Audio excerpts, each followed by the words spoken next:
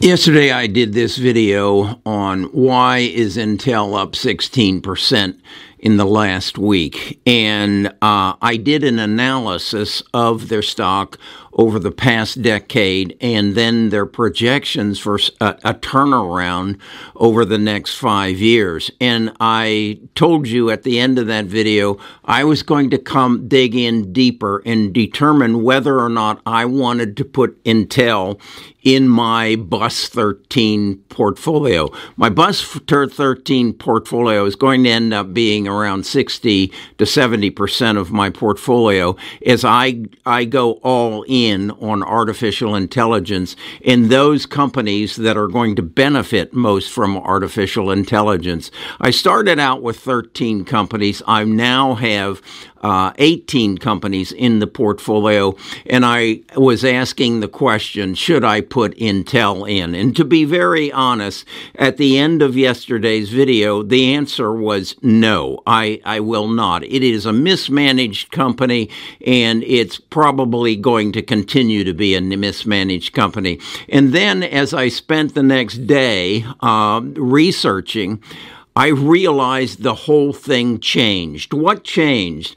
Basically, what changed was China and Xi Jinping. Xi Jinping basically threatened the United States, and the United States woke up and said, we've got to change. We have to bring, for our national security, we need to bring semiconductor development into the United States and get it out of Taiwan. That's what changed, and that's what I've discovered, and I want to share with you so that you can give me feedback. Do you think I should put Intel in my BUS 13 portfolio? Wait a second. This is not financial advice. This is Kerry's education, his use of his past experience, and then his due diligence into what is Intel all about. We'll get right to that after I share this is not financial advice. Best of Us Investors presents Kerry Griegmeier.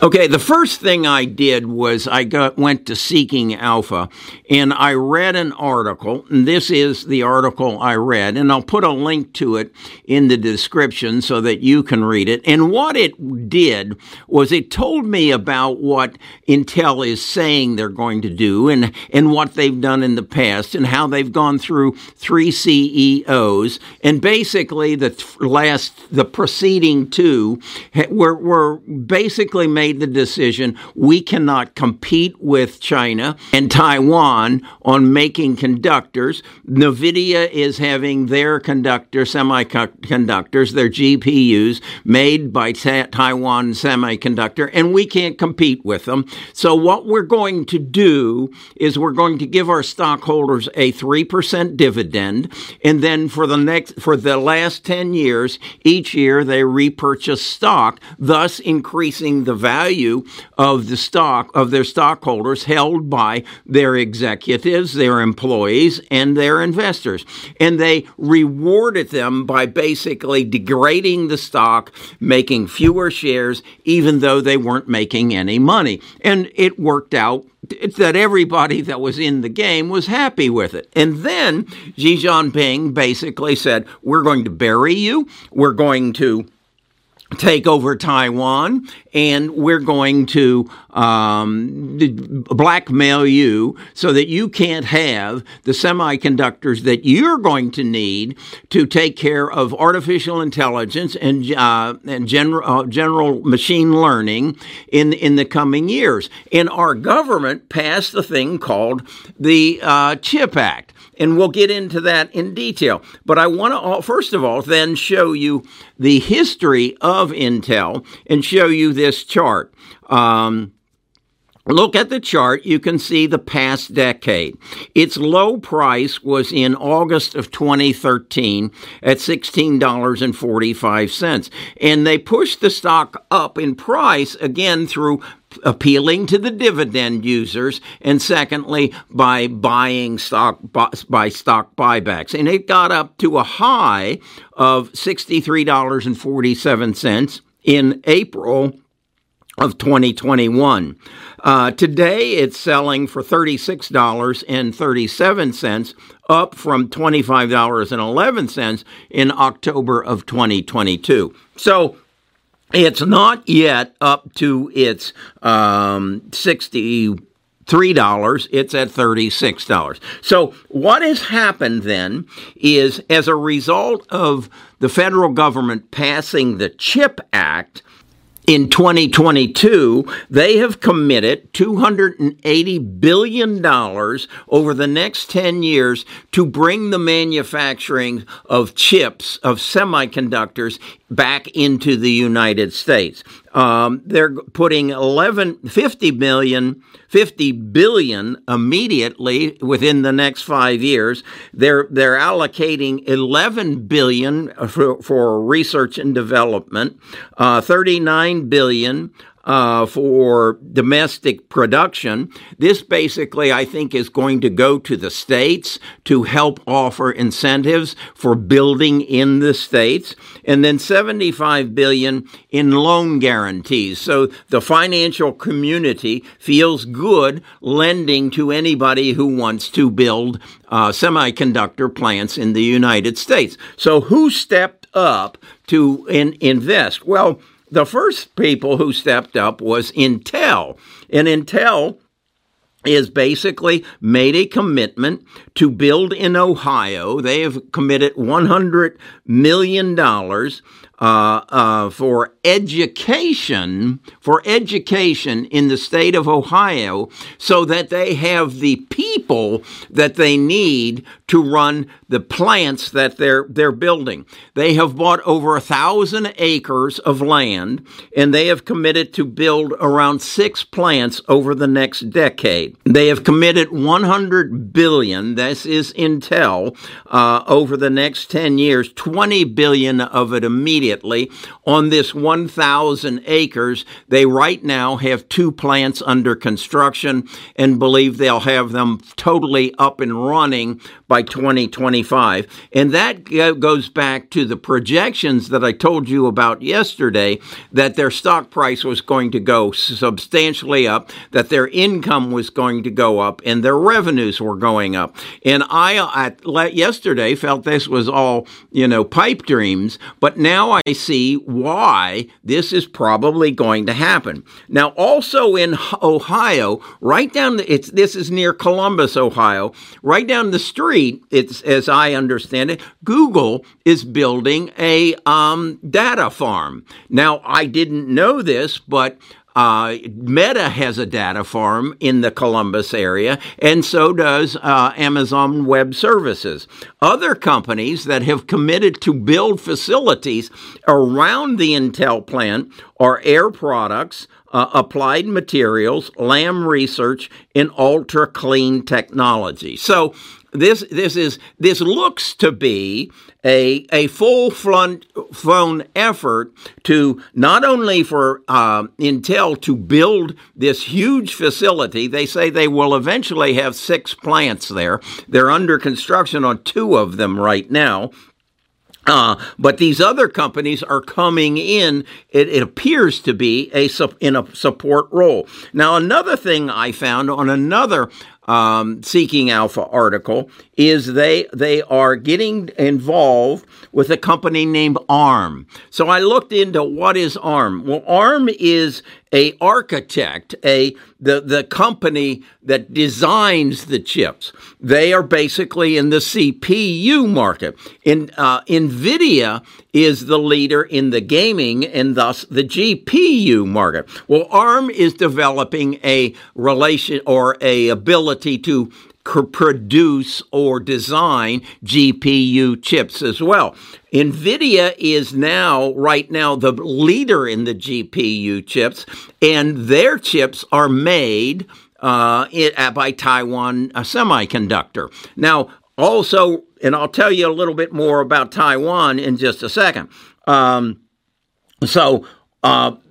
Intel is entering into an agreement with SoFi Bank, who owns ARM, to finance their IPO.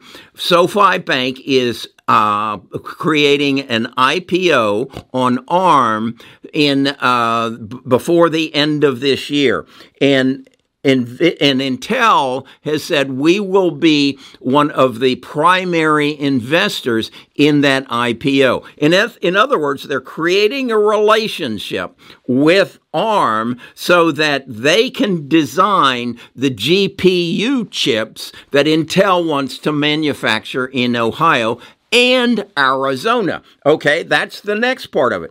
Arizona, they are also building a plant in Arizona, committed $20 billion to build 2 plants in Arizona. Now, also in Arizona, Taiwan Semiconductor has said, wait a second, we recognize that NVIDIA is dependent upon us, and we recognize that Xi Jinping in China may invade us and jeopardize our relationship with NVIDIA, so we're going to build a plant in Arizona as well. And I'm quite sure that the U.S. government's commitment of, what did I tell you their commitment was?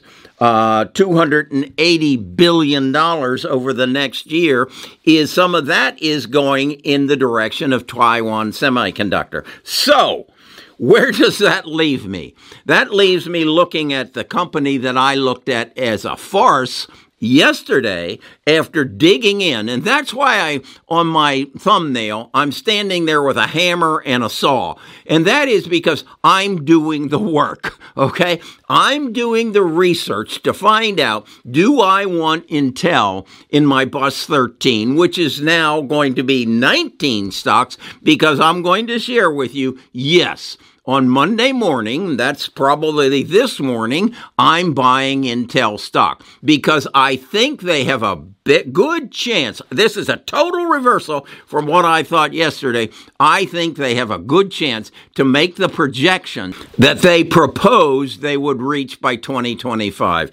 And I want Intel on my bus. Okay? Now, if you like this kind of research, I'm kind of getting off on it. I'm enjoying, I guess I'm really enjoyed that I changed my mind.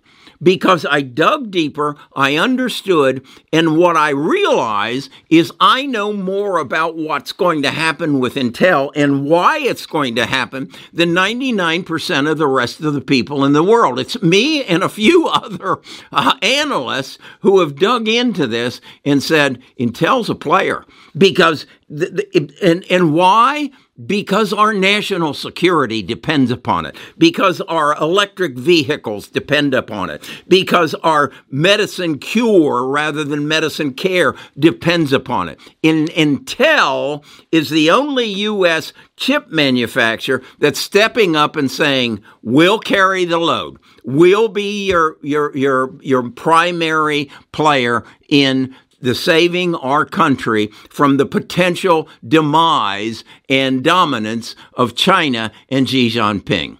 Okay? That's what I've learned over the last 24 hours. I told you yesterday I was going to a graduation party for my brother's granddaughter in Ohio, and I'll be darned if I was sitting there and the guy said to me, a brother-in-law of Bill said to me, I live in the Columbus, Ohio area. I moved my chair and sat next to him, and I said, do you know anything about Intel's building? Oh my God, you wouldn't believe what's happening over there. And Google's building a factory right next to them. Well, actually, that's a data farm, but it opened my eyes. And it's funny how these things all fall together when you decide, I'm going to find out what's going on, and you just start asking some questions. I'm Kerry Grinkmeyer.